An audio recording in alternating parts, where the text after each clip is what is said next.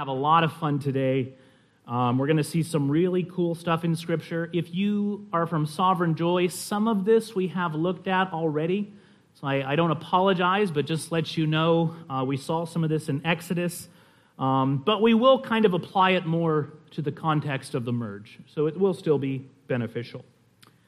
Well, if you have your confession, go ahead and open to chapter 26 of the church. Chapter 26, and we will briefly read the beginning of paragraph 4, which Jason covered last week. Okay? Chapter 26, paragraph 4.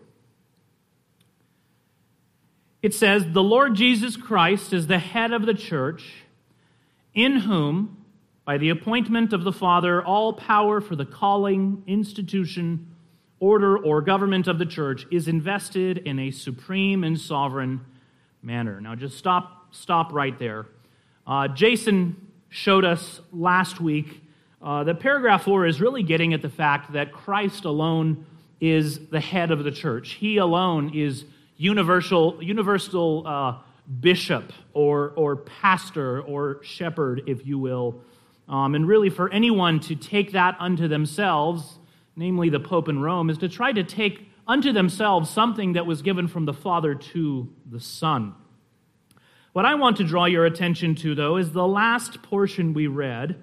Namely, not only is the Son the head of the church, but that, quote, "by the appointment of the Father, all power for the calling, institution, order, or government of the church is invested in a supreme and sovereign manner in Christ." Now, that's important because those three things really are giving us an outline for, I would say, really the rest of chapter 26, okay? And many of the things that we will look at here or when we go back to Friendship Church.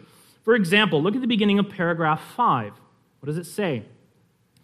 "In the execution of this power wherewith he is so entrusted, the Lord Jesus calleth out of the world unto himself." That's calling, right? Which is the first thing mentioned in paragraph 4. Paragraph 6 deals with the instituting of the local churches by way of covenanting. It says, "The members who have been called by Christ, quote, willingly consent to walk together according to the appointment of Christ." We'll see that consent language is really the language of covenanting, which is how a local visible church is instituted and established.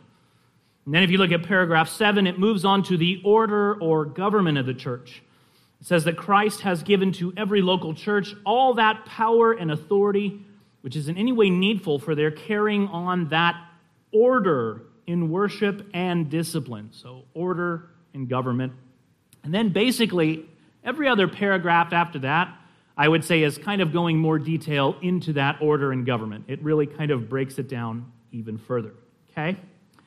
Now, by beginning chapter 26 this way, really with Christ as the focus, Christ is the head, he's the one who receives all the authority and power for all the doings and things of the church, the confession is doing something very important, something I kind of want to hit on today, perhaps more than other days.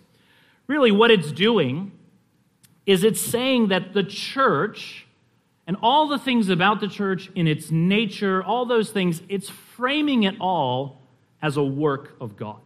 Okay? The church is a work of God. I think that's a helpful way to start off the chapter on the church, and it's a helpful reminder because so often we have all these great debates. So much is written about church government, policy, the nature of the church itself, and yet we kind of tend to maybe just give a little bit of lip service, but you know Christ is the head of the church. But we're so focused on our side of it, right? Now, we don't want to minimize the importance of things like how a local church functions, government policy, church's government or policy, those debates and things like that. And yet I think what the confession would remind us of here is that it is God who has the primary hand in the building of the church. Yes, he allows ministers and others to contribute to that building project, but they are simply instruments in the hands of God. It is at the end of the day not our work Not our idea, not our program, but God's. There's so much good that we can take away from meditating on that, just in general, but also as it pertains to the merge. On the one hand, this truth humbles us. I think especially ministers. It humbles us that though we be laboring in God's field, God doesn't need our help, and He's going to accomplish it with or without us. On the other hand, it's also incredibly encouraging to remember that this whole thing, this thing we do, this thing that's been going on for thousands of years is God's idea and project, not man's. That's encouraging because sometimes you look out upon the state of the church and you say, perhaps with the famous hymn, though with a scornful wonder men see her sore oppressed, by schisms rent asunder, by heresies distressed. You look upon the church and it's like, man, there is so much feebleness there. This thing seems to be teetering and tottering on the brink of destruction. But then to remember, no, let's take our eyes off of our own weaknesses, our own folly, our own insufficiencies, and remember, this is God's project. He's got this. He's not going to fail. He began, He will bring it to completion. I think it's important for us to remember as we go about merging. As far as our role in this process, there are a million things that have to be done. There are legal things. There are financial things. There are practical order of worship things. There is so much to be done. And yet at the end of the day, when finally, Lord willing, Christ Covenant Reformed Baptist Church becomes a thing, that day we will bless the Lord and say, unless the Lord builds the house, those who labor build it in vain. The church is God's doing, and He is pleased to use us by His mercy and kindness, but it is God's project. Well, having said that, let's go ahead and consider paragraph 5 in detail. And for our purposes, I'm going to break it into two parts, though we're only going to get to the first part, and even that is going to be like flying, okay? The first part is that Christ is building His church. Christ is building His church. Simple enough. He is the main builder. He is the one calling out the elect from the darkness into His marvelous light. Just as a mason would go, where I'm from in California, there's the Santa Ana riverbed kind of goes through this area, and you have all these river stones. There's a lot of fences that are built with these things, houses. Well, you go out into the Santa Ana riverbed, you grab them, and then you maybe cut them as you need, and you fit them into a building. Christ is doing that in this age with His church. He's calling out elect like gathering stones and cutting them and fitting them into His church. The second part, which we will get to next week, is that the natural way that Christ does this is that once He takes these newly cut stones, He puts them not just into His mystical body, but into a visible local body. And really, this shows us that the idea that you can be called by Christ to communion with Him, but do so outside of the local body permanently, that's not what Christ is doing in the world. That's not what we read from Scripture. And to stay outside of a natural body, a visible church, is unnatural. We might say we're all born in our proverbial birthday suit, as we say. But we are quickly swaddled and clothed.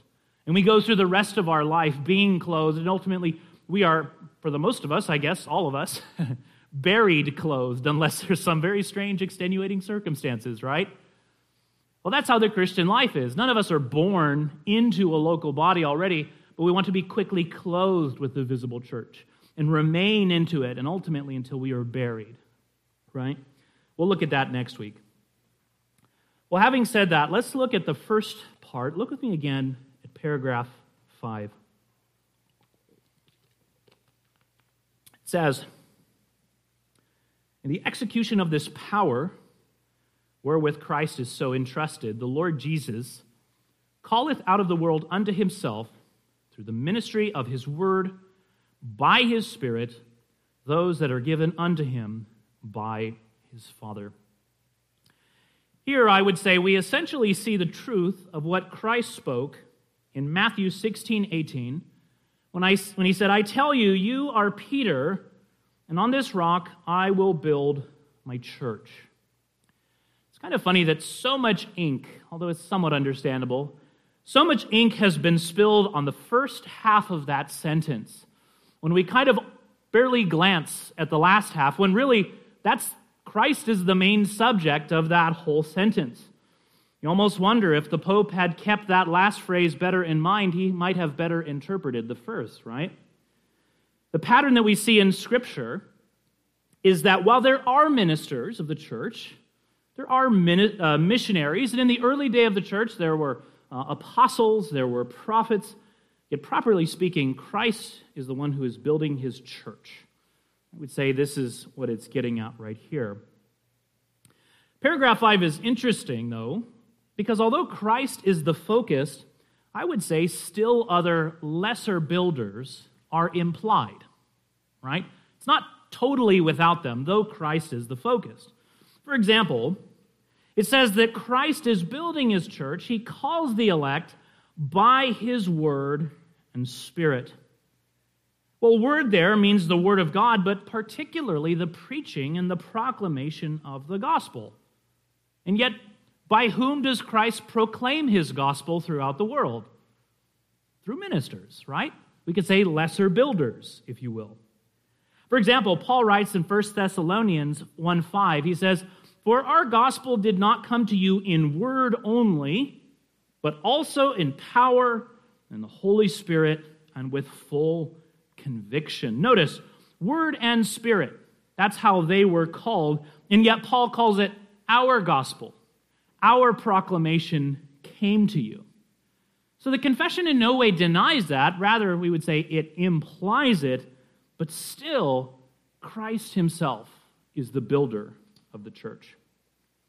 Now, I'd like us to do something fun. I hope at the end of the day you will not say, "Pastor, we think you had more fun than we had fun." But I would like us to tease out this theme of Christ building his church, because it is a very big theme, and it starts early in the Bible, picks up all the way through the prophets, and it's found quite a bit in the New Testament, okay? In order to do that, turn with me to Exodus 35. Exodus 35. We'll look at verses 30 through 35.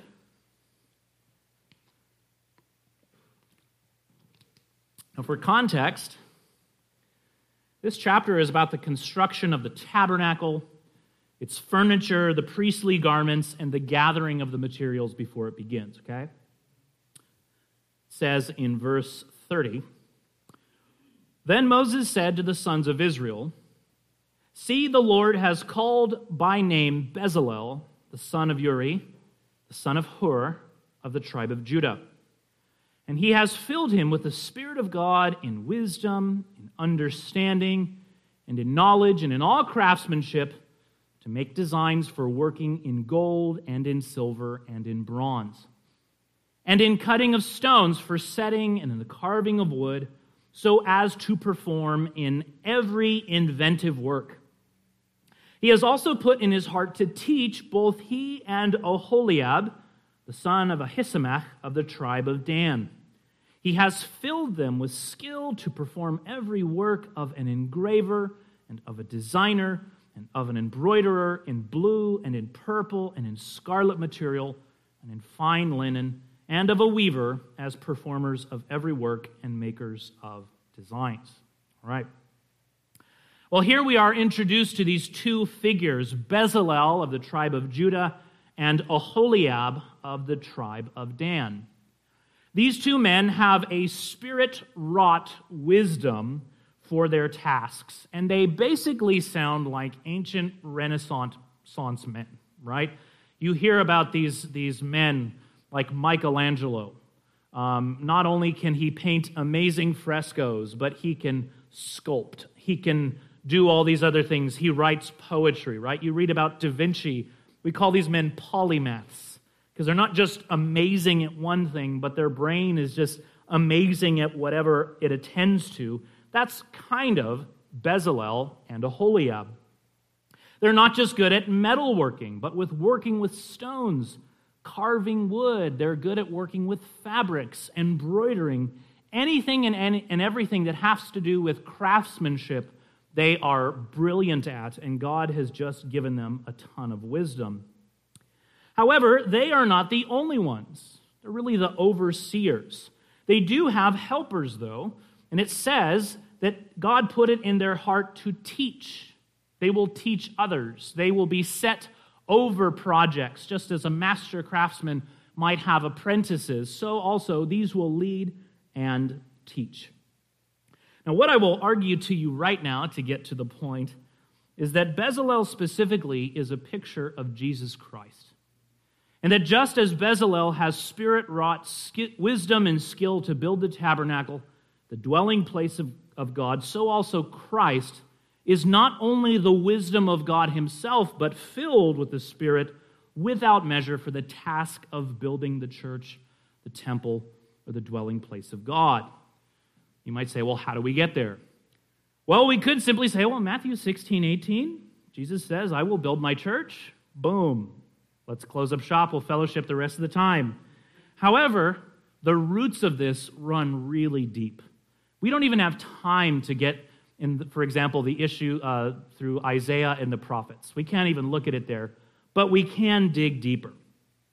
The next place to look is at the Davidic covenant in 2 Samuel 7. Turn with me there real quick. 2 Samuel chapter 7.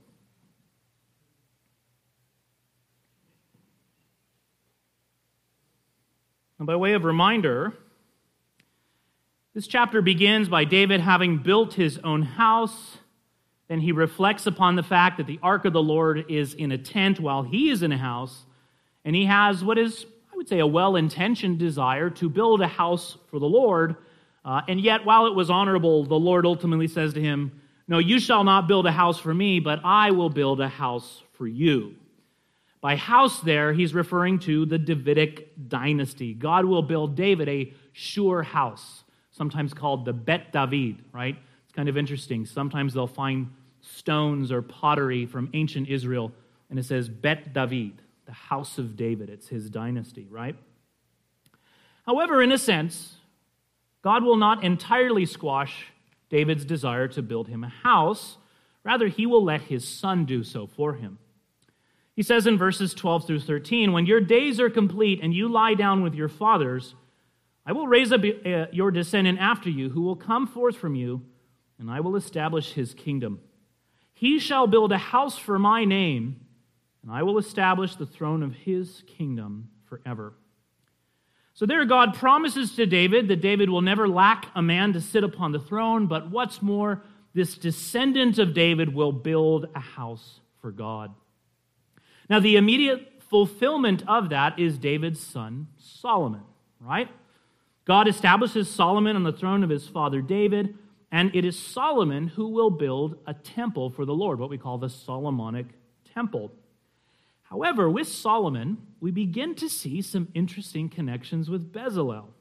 And it seems, especially with the author of Chronicles, that he's going out of his way to present Solomon as a new Bezalel figure.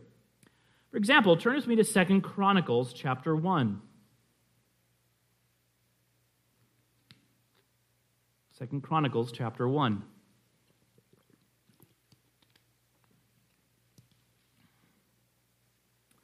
Beginning in verse 1. Now Solomon, the son of David, established himself securely over his kingdom, and the Lord his God was with him and exalted him greatly. Solomon spoke to all Israel, to the commanders of the thousands and of hundreds, and to the judges, to every leader in all Israel, the heads of the fathers' households.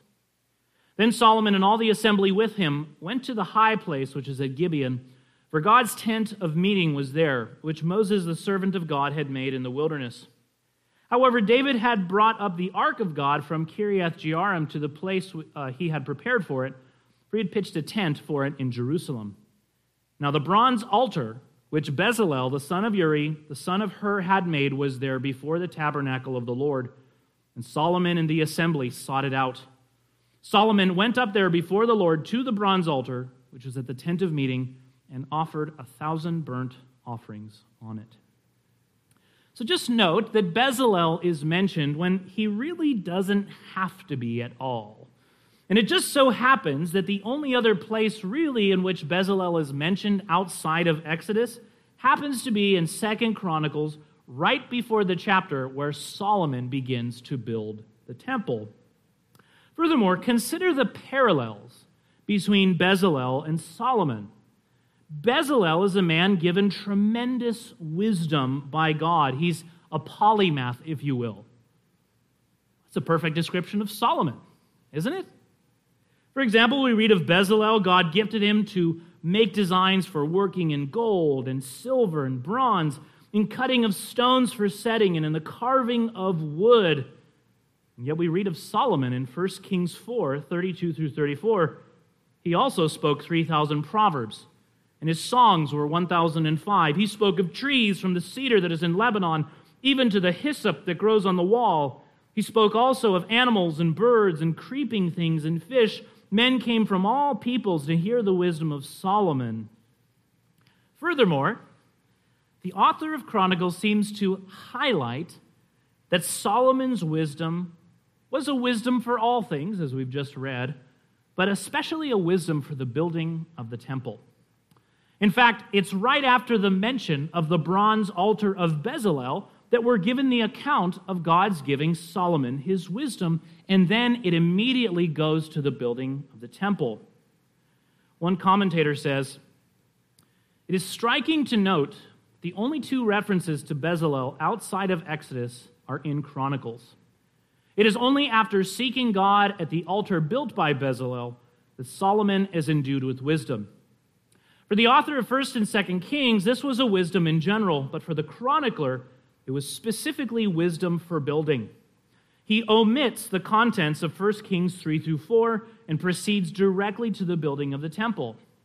Furthermore, in Chronicles, Hiram, the king of Tyre, the friend of David, does not praise God for giving David a wise son over this great people, as he does in 1 Kings, but for, quote, a wise son who will build. So Solomon's wisdom is a wisdom given for building, just as with Bezalel. And interestingly, commentators point out that just as Bezalel had Aholiab from the tribe of Dan as his partner, so Solomon has a man named Huram-Abi. For example, in 2 Chronicles 2, verse 7, Solomon writes to Hiram, the king of Tyre, and he says, "Now send me a skilled man to work in gold, silver, brass, and iron, and in purple, crimson, violet fabrics. And who knows how to make engravings, to work with the skilled men whom I have in Judah and Jerusalem, whom David my father provided." Then in verses 13 through 14, Hiram replies and says, "Now I am sending Hammurabi, a skilled man endowed with understanding, the son of a Danite woman and a Tyrian father, who knows how to work in gold, silver, bronze, iron, stone, and wood." Well, that's interesting. Did you catch that little detail? Hammurabi is from the tribe of Dan, just as Aholiab is. Well, Solomon is from the tribe of Judah, just as Bezalel. I think then the scriptures are making connections between Bezalel and Solomon. Solomon is the Davidic king who will build a house for the Lord, right, in fulfillment of the promise to David. And just as Bezalel was fitted with all wisdom and understanding to do so, so now God has given this to Solomon. Now, ultimately, we know where this is going. We've already made a connection to the house of David. Clearly, then, the fullest promise, fulfillment of this is in Christ Jesus, right? But let's see this a little bit more specifically. Turn with me to Acts chapter 7. Acts chapter 7. We're skipping over a ton in the prophets. We're just going to go to Acts chapter 7 to kind of get there. Now, for context, this is the trial of Stephen the martyr. he has been charged not only being a follower of Christ, but Christ as a man who they claim not only spoke against Moses, but specifically spoke against the temple. In the context, that's one of their accusations against Stephen. Stephen responds to this in a very lengthy speech, and we can by no means cover it all. But to suffice to say, his argument in many ways is this: he has not defiled the temple of God, but they have by rejecting the true temple, Jesus Christ. For example, notice the theme of the temple and tabernacle. It begins in verse 40. He reminds them that they rejected God's tabernacle to worship the golden calves. He says, they said to Aaron, "Make for us gods who will go before us. For this Moses who led us out of the land of Egypt, we do not know what happened to him." At that time they made a calf and brought a sacrifice to the idol and were rejoicing in the work of their hands. Notice that last phrase. That idol was the work of their hands. That will become important. Then in verse 43, he reminds them that, hey, this was not a one-time thing that happened in your history. In fact, it kept on happening after the Exodus. Stephen quotes from Amos, where it says, "You also took along the tabernacle of Moloch and the star of the god Rompha, the images which you made to worship. I also will remove you beyond Babylon." So he's going, okay, so let's talk about this. Who's actually speaking against the dwelling place of God? Okay? First of all, you did it with the golden calf, and then you basically kept doing it all throughout your history by keeping the tabernacle of Moloch, right? That was your tabernacle, and by implication, you opposed the tabernacle of God. But then he continues in verse 46. He says, "David found favor in God's sight and asked that he might find a dwelling place for the God of Jacob." We're getting back to 2 Samuel 7, right?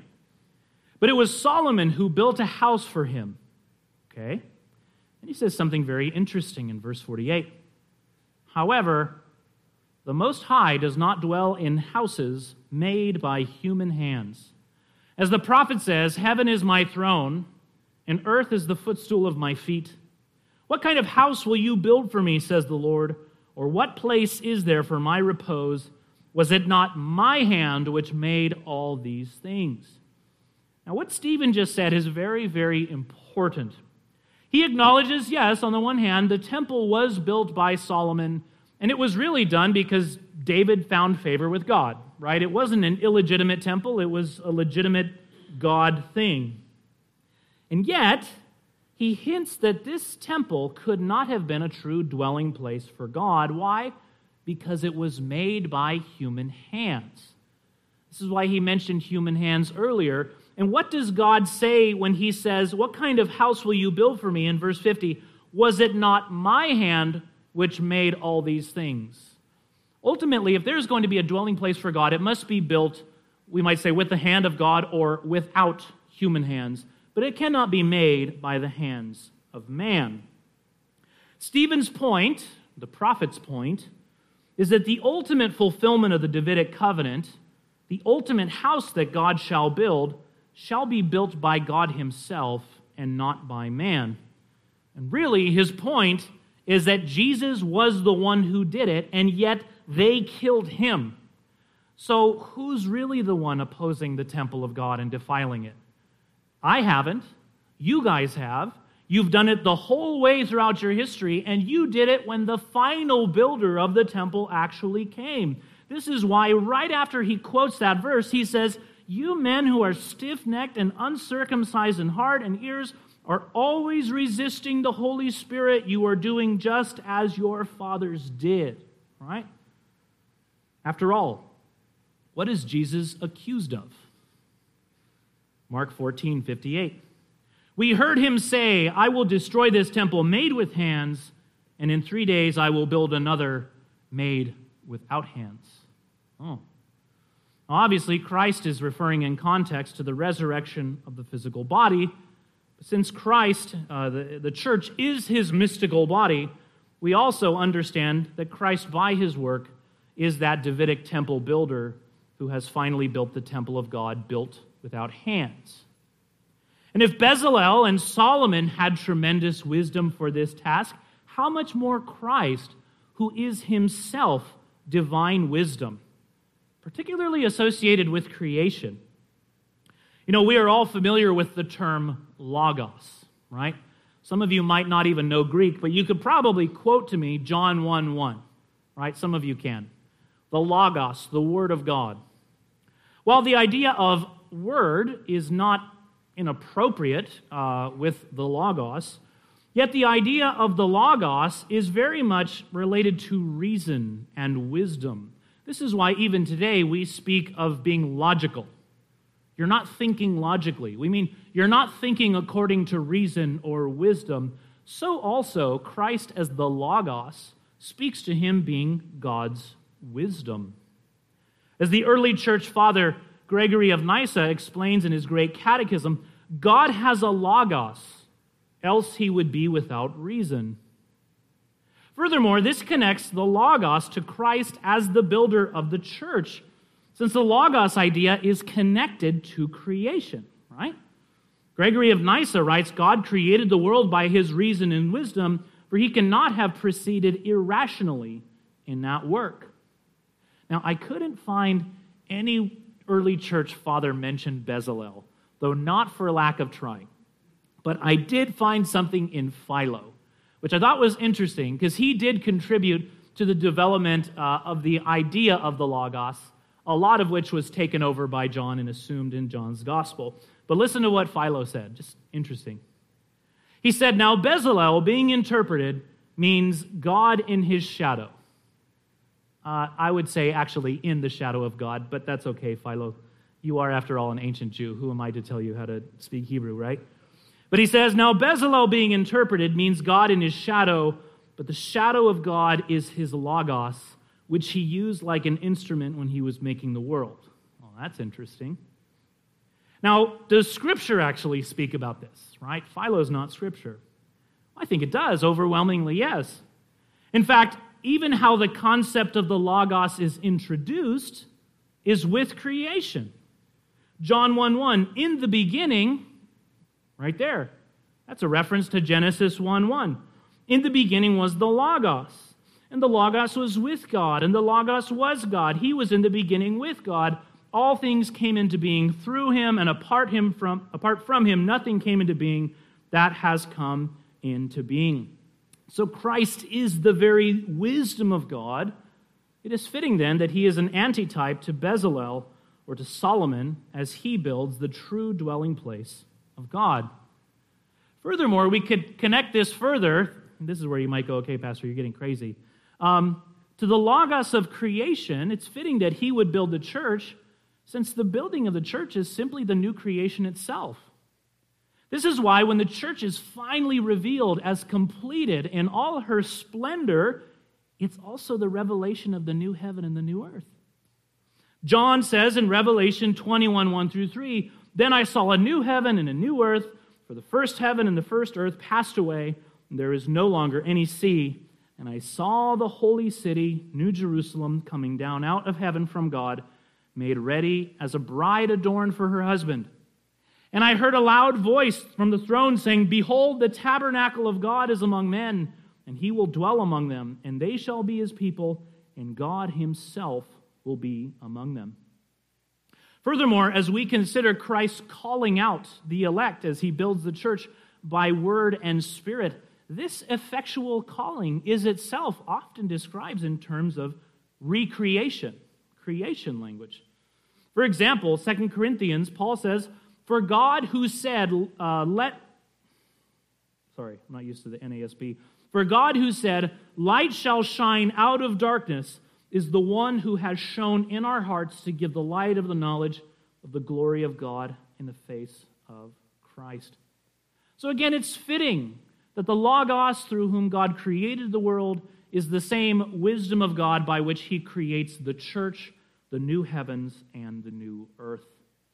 And in so doing, he has created the ultimate spiritual building made without hands in which God shall dwell. As Paul says in Ephesians 2, I hope I'm not stealing anything from you, brother, by reading from Ephesians. I'll try not to comment much. So then you are no longer strangers and aliens, but you are fellow citizens with the saints and members of the household of God, built on the foundation of the apostles and the prophets, Christ Jesus himself being the cornerstone, in whom the whole structure, being joined together, grows into a holy temple in the Lord. In him you also are being built together into a dwelling place for God by the Spirit. So Christ is chief cornerstone, but also chief architect and creator himself. Now, any questions before we move on? I know I kind of charged ahead.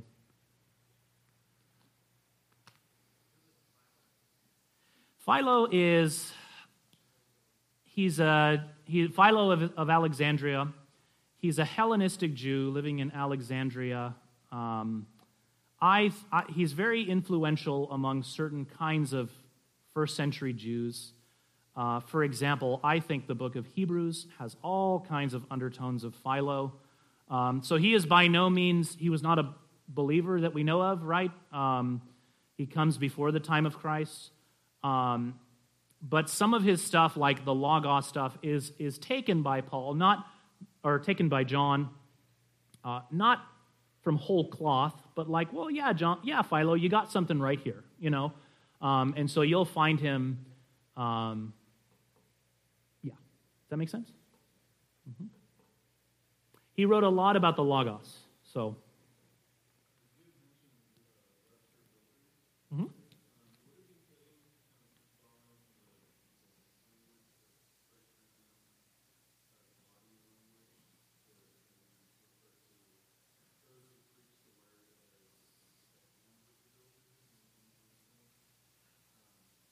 Let me get there right now.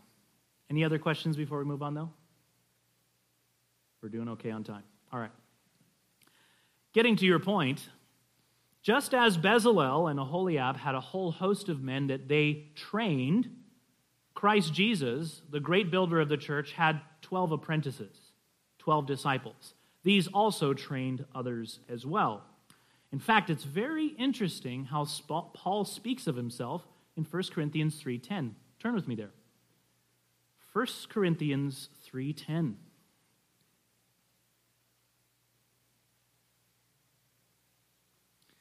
I don't know if I have the words from the NASB. I think I tried to, everything in here was ESV, and I tried to swap it out with NASB. But Paul speaks of himself, after speaking of the church as God's building, he describes himself as a, first of all, wise master builder. Sophos architecton. Architecton is where we get our word architect, but it means a master builder, right? Many commentators have actually seen this as an allusion to Bezalel, and some have actually suggested that Paul is likening himself and Apollos to Bezalel and Aholiab. It's interesting, too, if you look at all the things he mentions about building upon this foundation, they're very much, it's like temple imagery as well, right? There's precious metals and fine stones, all kinds of things that Bezalel and Aholiab would have used. In either case, the apostles are presented as Christ's apprentices, following their Lord in the building of the church. And we could say, to get to your question, Billy, all of us, in one way or another, are engaged in the building of the body. The kind of metaphor I've taken is we are apprentices. But I guess you could say, as instruments, we are the hands or the feet or whatever have you of Christ Jesus, right? All of us, I would say, do this. And in fact, I would say this is a large part of what we do on Sunday when we meet together. 1 Thessalonians 5:11, therefore encourage one another and build one another up, just as you are doing.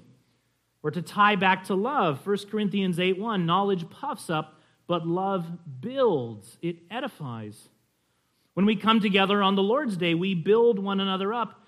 And not only has Christ called us out, he's gathered us as stones into the church, but he continues to build and to fit us on the Lord's Day.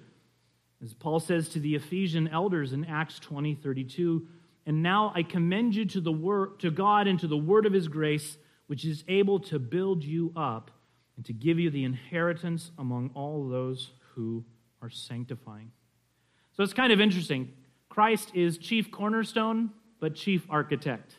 We ourselves are also the building being built, and yet in God's mercy and providence and wisdom, he allows us to have a hand in it, right?